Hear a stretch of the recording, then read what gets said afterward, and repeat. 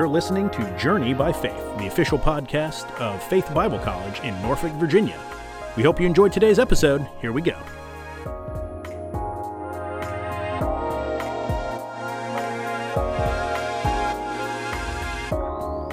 All right, Dr. Newman and I are live in person together today. Usually we record this remotely, and that comes with all kinds of fun technology things to figure out. Because usually I'm here at Hampton Christian Academy, where we've taught dual enrollment classes for the last, this is our 5th year doing that. And I'm usually here teaching most of the time, and Dr. Newman's down at our office in Norfolk. But today we're both together live, and we're excited to do that. We are, yes. It's nice to be here. Absolutely. So we've got a great show for you today. We are continuing in Genesis, and as we have been doing, we're taking it nice and slow, making sure we understand what God's Word is teaching us. So we are in verse 14 of Genesis chapter 1, and we are talking about the next 3 days of creation, days 4 through 6. So this is where we are. So far, I'll give us a quick recap. We have talked about days 1 through 3, where God has solved the problem of the world being formless, or some people might say in chaos and disorder. God has brought order to those things and brought them together. So in these next 4 days, if I am reading correctly, it looks like God is going to fix the problem of the world being void or without anything in it. He's going to fill this world that he's created now.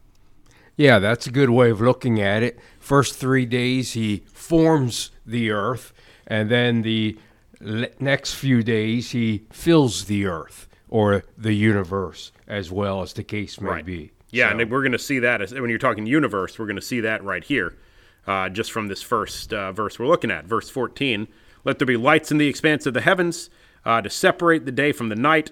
Let them be for signs and for seasons and for days and years, and that's in the middle of a sentence, but there's a lot there. So I'm just going to go ahead and, a question I might have about this, obviously they're separating the day from the night, but how about this thing where it's talking about what does it mean for signs and seasons? What do you think that means too? Well, we know that for centuries we have designated time by means of the lights, by means of the sun, the moon, the stars. And so we calculate days based upon the number of hours of light. We calculate weeks in the same way, and months. Some cultures celebrate a solar month, but most celebrate a lunar month, which is based upon the phases of the moon. And we know that navigators, both at sea and on land, have been using the stars as a way to guide them for years and years. Yep. And, living in Alaska, I can tell you, we could see the Big Dipper rather clearly there, and with a good picture of the Northern Star. That was always a good way of figuring out exactly where you were. Right. So, so that's what God's talking about here. The sun, the moon, and the stars are meant to separate the days, the months, and the years. Right. And we've done that, like I said, for centuries.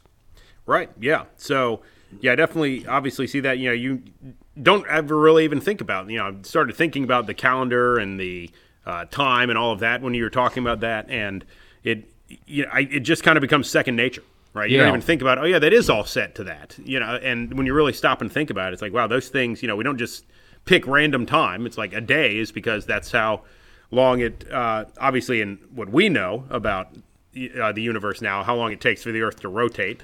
Right. Ancient people would have saw it a different way, but still the same thing was happening either way. Exactly. The same thing was happening.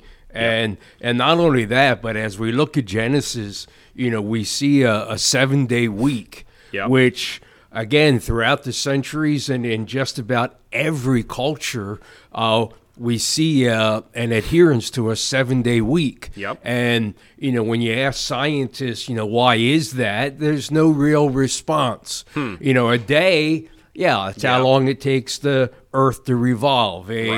a month based upon the phases of the moon, a year how long it takes the Earth to rotate around the sun, Right. but a week being 7 days, there's no explanation for Right. that. There is no scientific explanation, is there? Right. Wow. Yeah. Right.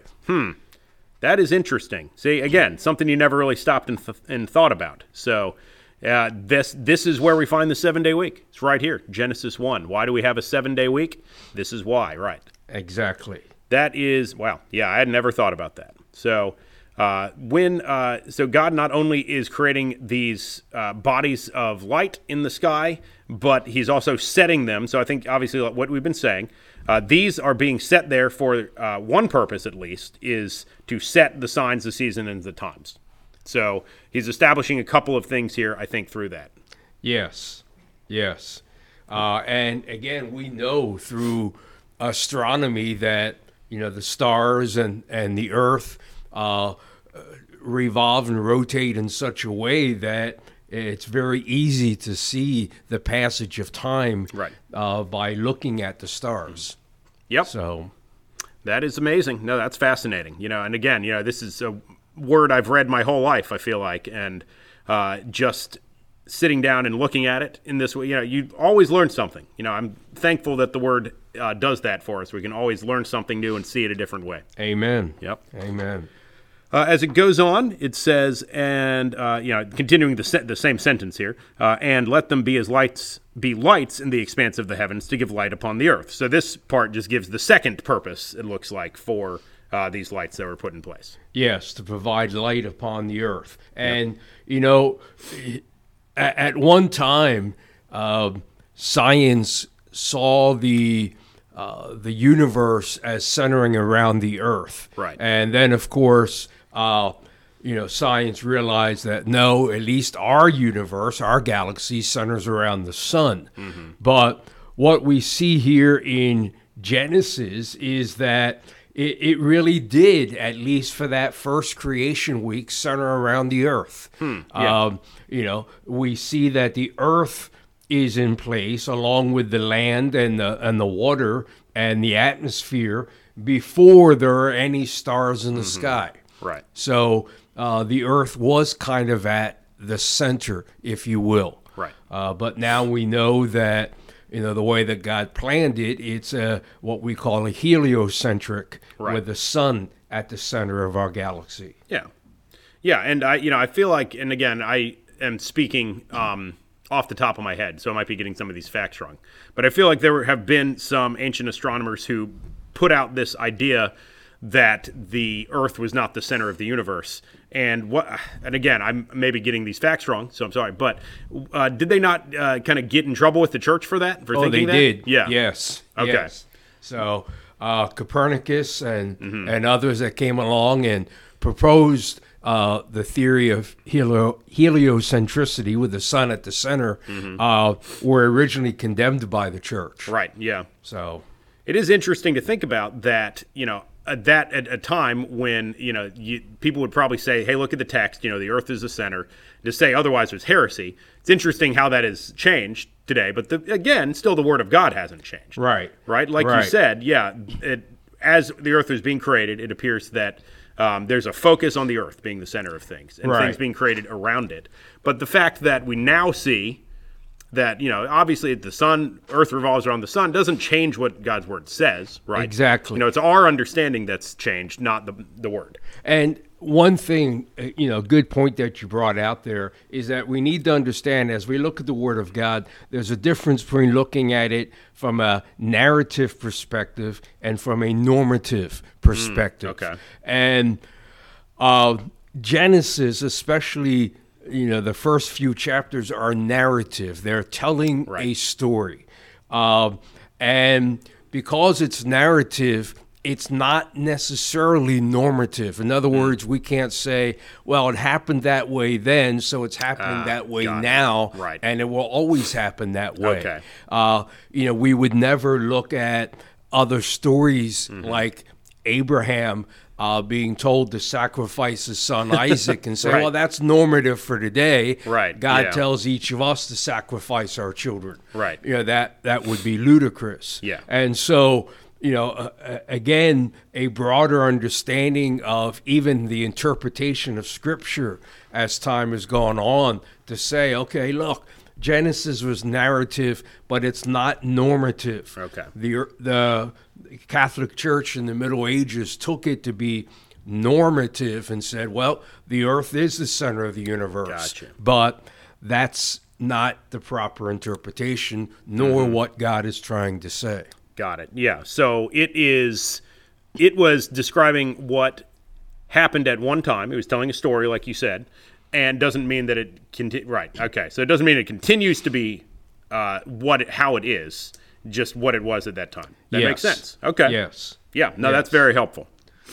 Good. Good. And notice he goes on here, and as you said, it brings light to the earth, and it was so. And then Yep. in verse 16, and God made the two great lights, the greater light to rule the day, and the lesser light to rule the night, and the stars. Yeah. And it's almost as if the stars are presented here as a second thought. Yeah. We got the sun and the moon. Why? Well, because we're looking at this from the perspective of the earth. When Moses wrote this, he was writing this to the people of Israel, who Okay, were yep. obviously living on earth and always had and always will be. So to expect Moses or the people of Israel or anybody at that time to think from a universal perspective would be asking way too much. They're only going to see the world as it revolves around them and the earth, and that's how God designed it, and that's Right. how Moses wrote it. Yeah. Again, not writing a scientific textbook, Right. Yeah. but saying, hey, look, now, are the stars an afterthought? Well, no. Again, another book to look at to get a good view of creation is the book of Job, and to see that God has named all the stars and knows where all of them are, and to think of the universe as the design of God is just incredible. Yep. Again, living in Alaska for a number of years, seeing the stars, it was like you could reach out and touch them. Wow. Yeah. I bet that's amazing. So clear, so beautiful. And then, God would even show off with the Aurora Borealis, sure, yeah. the Northern Lights. But, and I'm not a professional or even an amateur astronomer, but what I do know about astronomy is just mind-blowing as to what God has done with a number of universes that are out there, and the millions and the billions of stars, and what we've discovered through the Hubble telescope and other more modern ones to show us the expansiveness of what God has done. And, when you think about it that way, if there is no life outside of Earth, God did all of this for his pleasure, but also for us as well, Yes. to enjoy and to be amazed. Us on this tiny blue speck in the middle of a vast universe. Yes. Yeah. It's crazy. Yeah. And you mentioned that tiny blue speck. I was just thinking about a video out there by Louis Giglio called "How Great Is Our God?" Yep. And wonderful video, and I would encourage our audience to watch it if they can. He talks about many of the wonders of the universe and the size of the earth, and how many millions of Earths would fit just inside of our sun, and how compared to other stars, our sun is kind of a tiny and puny. And so, again, as the psalmist would say, the heavens declare the glory of God. And here they were on the fourth day without man or even beast to appreciate them.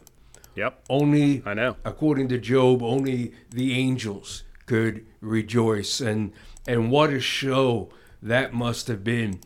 Job tells us that the angels, the morning stars, as he called them, rejoiced and, celebrated as they saw God doing this. And, the closest thing I can think of is watching a fireworks display and our oohs and our ahs. But, man, what a show it must have been for the angels as God created this. Yeah. Yeah, that's amazing. Yeah, I found that video for us. I'll put in the show notes for our listeners to find that video by Louis Giglio. I agree. That is one of my favorites. But I agree. What a show this must have been. Yeah. I was thinking as you were reading this about the great lights and how he described them. God didn't describe things that were over people's heads, like you said. He spoke to them in the way that they would understand, right? And so he's not, giving this, like you said, not giving this scientific lecture where he's saying, well, you look at the earth and it looks like this, but really what's happening is he doesn't do that because that's not his purpose, right? His purpose is he speaks to people where they are so that they can understand it and understand who he is. Exactly. And a great point, because some have, been cynical and said, well, it says God made two great lights, but yet we know that the moon doesn't produce light of its own. So that's incorrect. No, God is using language that people understand. Exactly. That's right. And, you stand out there on the night of a full moon and it sure appears like that moon has light, even though scientifically we know better. Right, yeah. And I mean, to me, it seems crazy to think God would have said, well, actually, that moon up there, it doesn't really, it just reflects. I mean, to me, what good does that do for God to say that to people who don't have that understanding? So, again, like you said, we are using Genesis as a window to look through and see God. Exactly. As you said in our first episode. So that's what we're doing here. And I think that's fascinating. So, yes. As it goes on here, it says, God set them in the expanse of the heavens to give light on the earth, to rule over the day and over the night, and separate the light from the darkness. And I feel like this verse just is summing it up. And it says, God saw that it was good, and there was evening and morning the fourth day. Yes. So we get through the fourth day. God has created the sun, moon, and stars, and we go on to the fifth day. So now God has filled the skies, and now he's going to fill the waters. So he says, let the waters swarm with swarms of living creatures, and let birds fly above the earth across the expanse of the heavens. Now again, we're talking about the air and the waters. We would call the seas, because that's what happened on day 2, right? Right. Yes, day 2, where he separated the waters from the waters, meaning the sky from the seas and things like that. So we see God now filling these two areas of his creation. Right. And so you notice again, so in verse 21, so God created the great sea creatures and every living creature that moves with which the waters swarm. Notice again here that this goes directly against what evolution teaches, stating that, well, everything began as a single cell amoeba type animal and evolved to become multi-cell and then, eventually would grow. But here we're told that God created the great sea creatures, whatever they were or whatever they might still be today. And, part of this is something that is at least interesting to me, to wonder and consider if some of these great sea creatures might still be around, maybe not as prevalent as what they were years ago, but, in the book of Job, he talks about Leviathan. And what is that? It doesn't look like any, as he describes it there, doesn't look like anything we have today. And he also talks about Behemoth on the earth, which doesn't look like anything we have today. Right. But, and we, you've probably heard the stories of, fishermen catching all kinds of strange things out there. So it just makes you wonder, When I was in high school, I got the chance to go to Scotland on a mission trip, and we didn't quite make it up to Loch Ness. Yeah. But I wanted to go there because sure, maybe get to see the Loch Ness monster. Maybe. And is there something there? Who knows? Yeah. Who knows? Who knows? Yeah, I just looked up because I've heard that we haven't explored much of the ocean, that humans have not explored much of the ocean. So I looked it up, and it says that only 5% of the world's oceans have been explored. That's crazy to me. It says here we've mapped roughly 20% of the ocean, but we've only physically seen or been to only 5%, leaving 95% of our own ocean on this planet unexplored. That's crazy. Incredible. Yeah. I had not heard that statistic. Yeah. So who knows what's out there? Like you said, who knows? Yeah. And the 5% that we've explored is not the deep part. Right, exactly. Yeah. Because we haven't created or made machinery that can go down that deep yet. Yeah, right. So, it's amazing. And, I love to watch the documentaries about the oceans and so forth, and they are just phenomenal in the life that teems within them. Right. And that's what God is making here.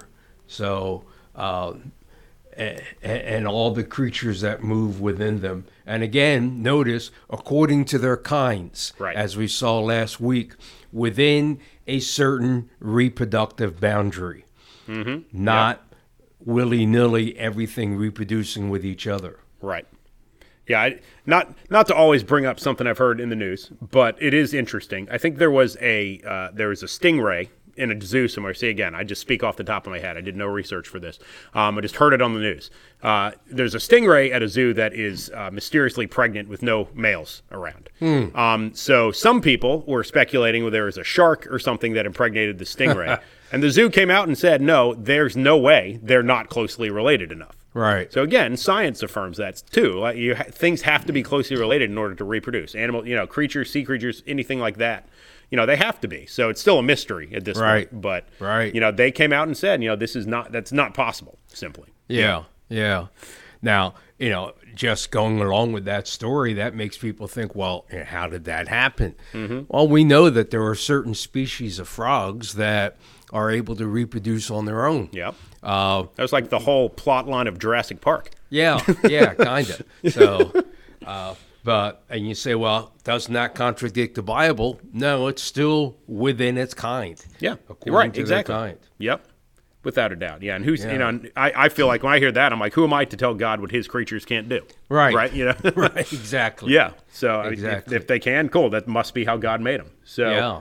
Just thinking about just the terrifying nature of this ocean and how it's been unexplored, I think that leads us nicely into this next part where God had on day 3 separated a place for us to live, the land, and so He begins filling that land as well. Because without that land, there's nowhere for humanity, and there's nowhere for these creatures of these livestock and creeping things. It says so. Verse 24 goes on and says, "Let the earth bring forth living creatures according to their kinds, livestock and creeping things and beasts of the earth according to their kinds." Again, we see that repeated theme, things being according to their kind, God said, and it was so. Right. If we go back just a minute, though, to verse 22, God commands the creatures of the sea, He blessed them and said, "Be fruitful and multiply and fill the waters in the seas."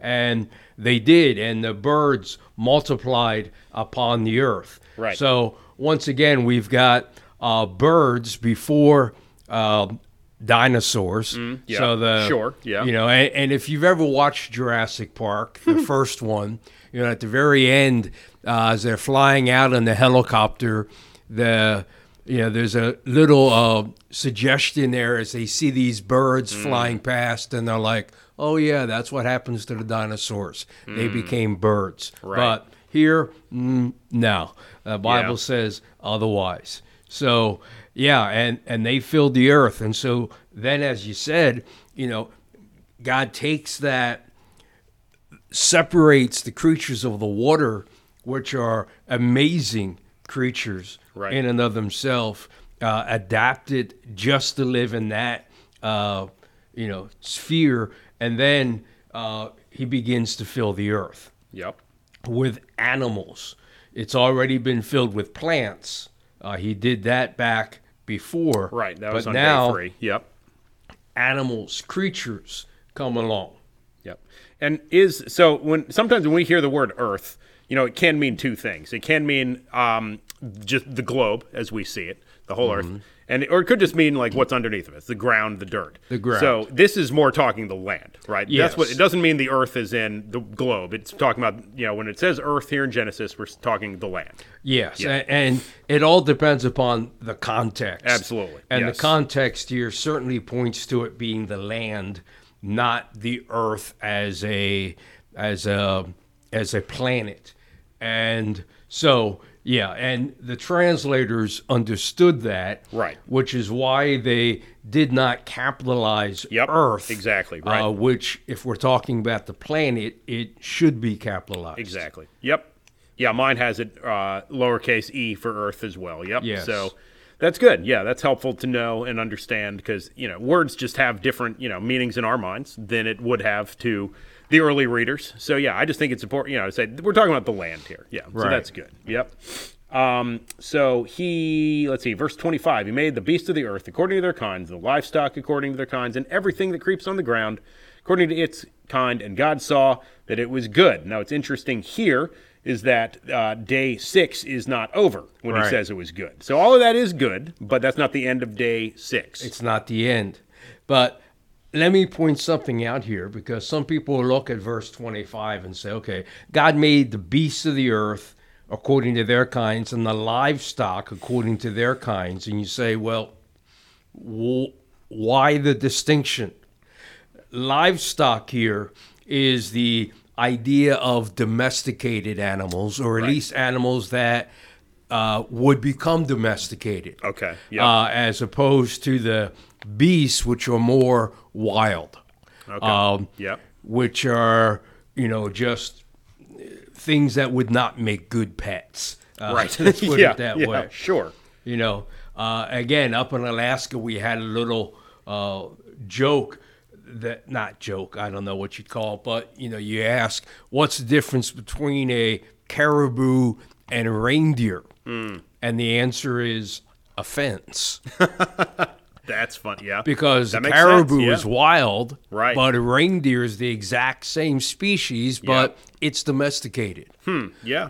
So, so God creates animals that can be domesticated, thankfully, because they'll come into play later on when man comes along and man is told to subdue the earth. Right. And he does so by using the animals that God created. And, there are just certain animals man does not use Right. for farm work or for anything else. Yeah. Yeah, sure. Yep. You're not going to ride a hippopotamus. In fact, you're not even going to ride a moose. You can try, but it's not a good idea. Right. Yeah. So God distinguished from the very beginning the different types of animals. So now, while we're on here about the animals, let me throw out this idea. All right. And what we're going to notice here as we go on is that it appears as if these animals are all vegetarian in nature. Right. Okay. Yeah. From what we can find in chapters 1, 2, and 3. Okay. And so even the animals are not carnivorous at this time, it would appear. And one of the reasons why I make that observation is because according to Romans chapter 5, up until the time that Adam and Eve sinned, there's no death. Right. And so yes, right. Okay. Yep. if the animals are hunting and eating each other, well, obviously there's death involved there. Mm-hmm. So, but a question that's been posed is, well, what about the quote-unquote bad things like fangs, venom, Yeah. claws? obviously, if these animals are not hunting and killing and eating each other, would they need fangs? Would they need venom? Would they need defense mechanisms like claws or even offensive in many cases? And so, scholars have speculated, did they come about as a result of the fall? Or were they simply there but dormant? Or, what's going on in this case? And I think the answer is, I don't know. Sure, yeah. Is it now? Is one possible interpretation? Now, obviously, there's any number. If we're not told explicitly, it's one possible interpretation from Romans 5 is that it was death for humans, and maybe death. Or do you think that that's not a good way to interpret what's going on here? Well, I look at it and it says, as the result of one man's sin, death came into the world. So sure. Yeah, right. That seems to point to me, and I know that there are scholars out there that disagree with me. Sure. Yeah. And but some of those that disagree and allow death before sin simply do so for the sake of science. Right. Yeah. They're not taking the text seriously. They're trying to line it up with science again. And I say that because one of the greatest evidences scientifically for evolution and for the age of the earth, as they call it, is fossil evidence. Right. Yep. And, really, when you come right down to it, what's a fossil? Well, a fossil is something that's dead that's covered up in dirt, right? Yep. Right.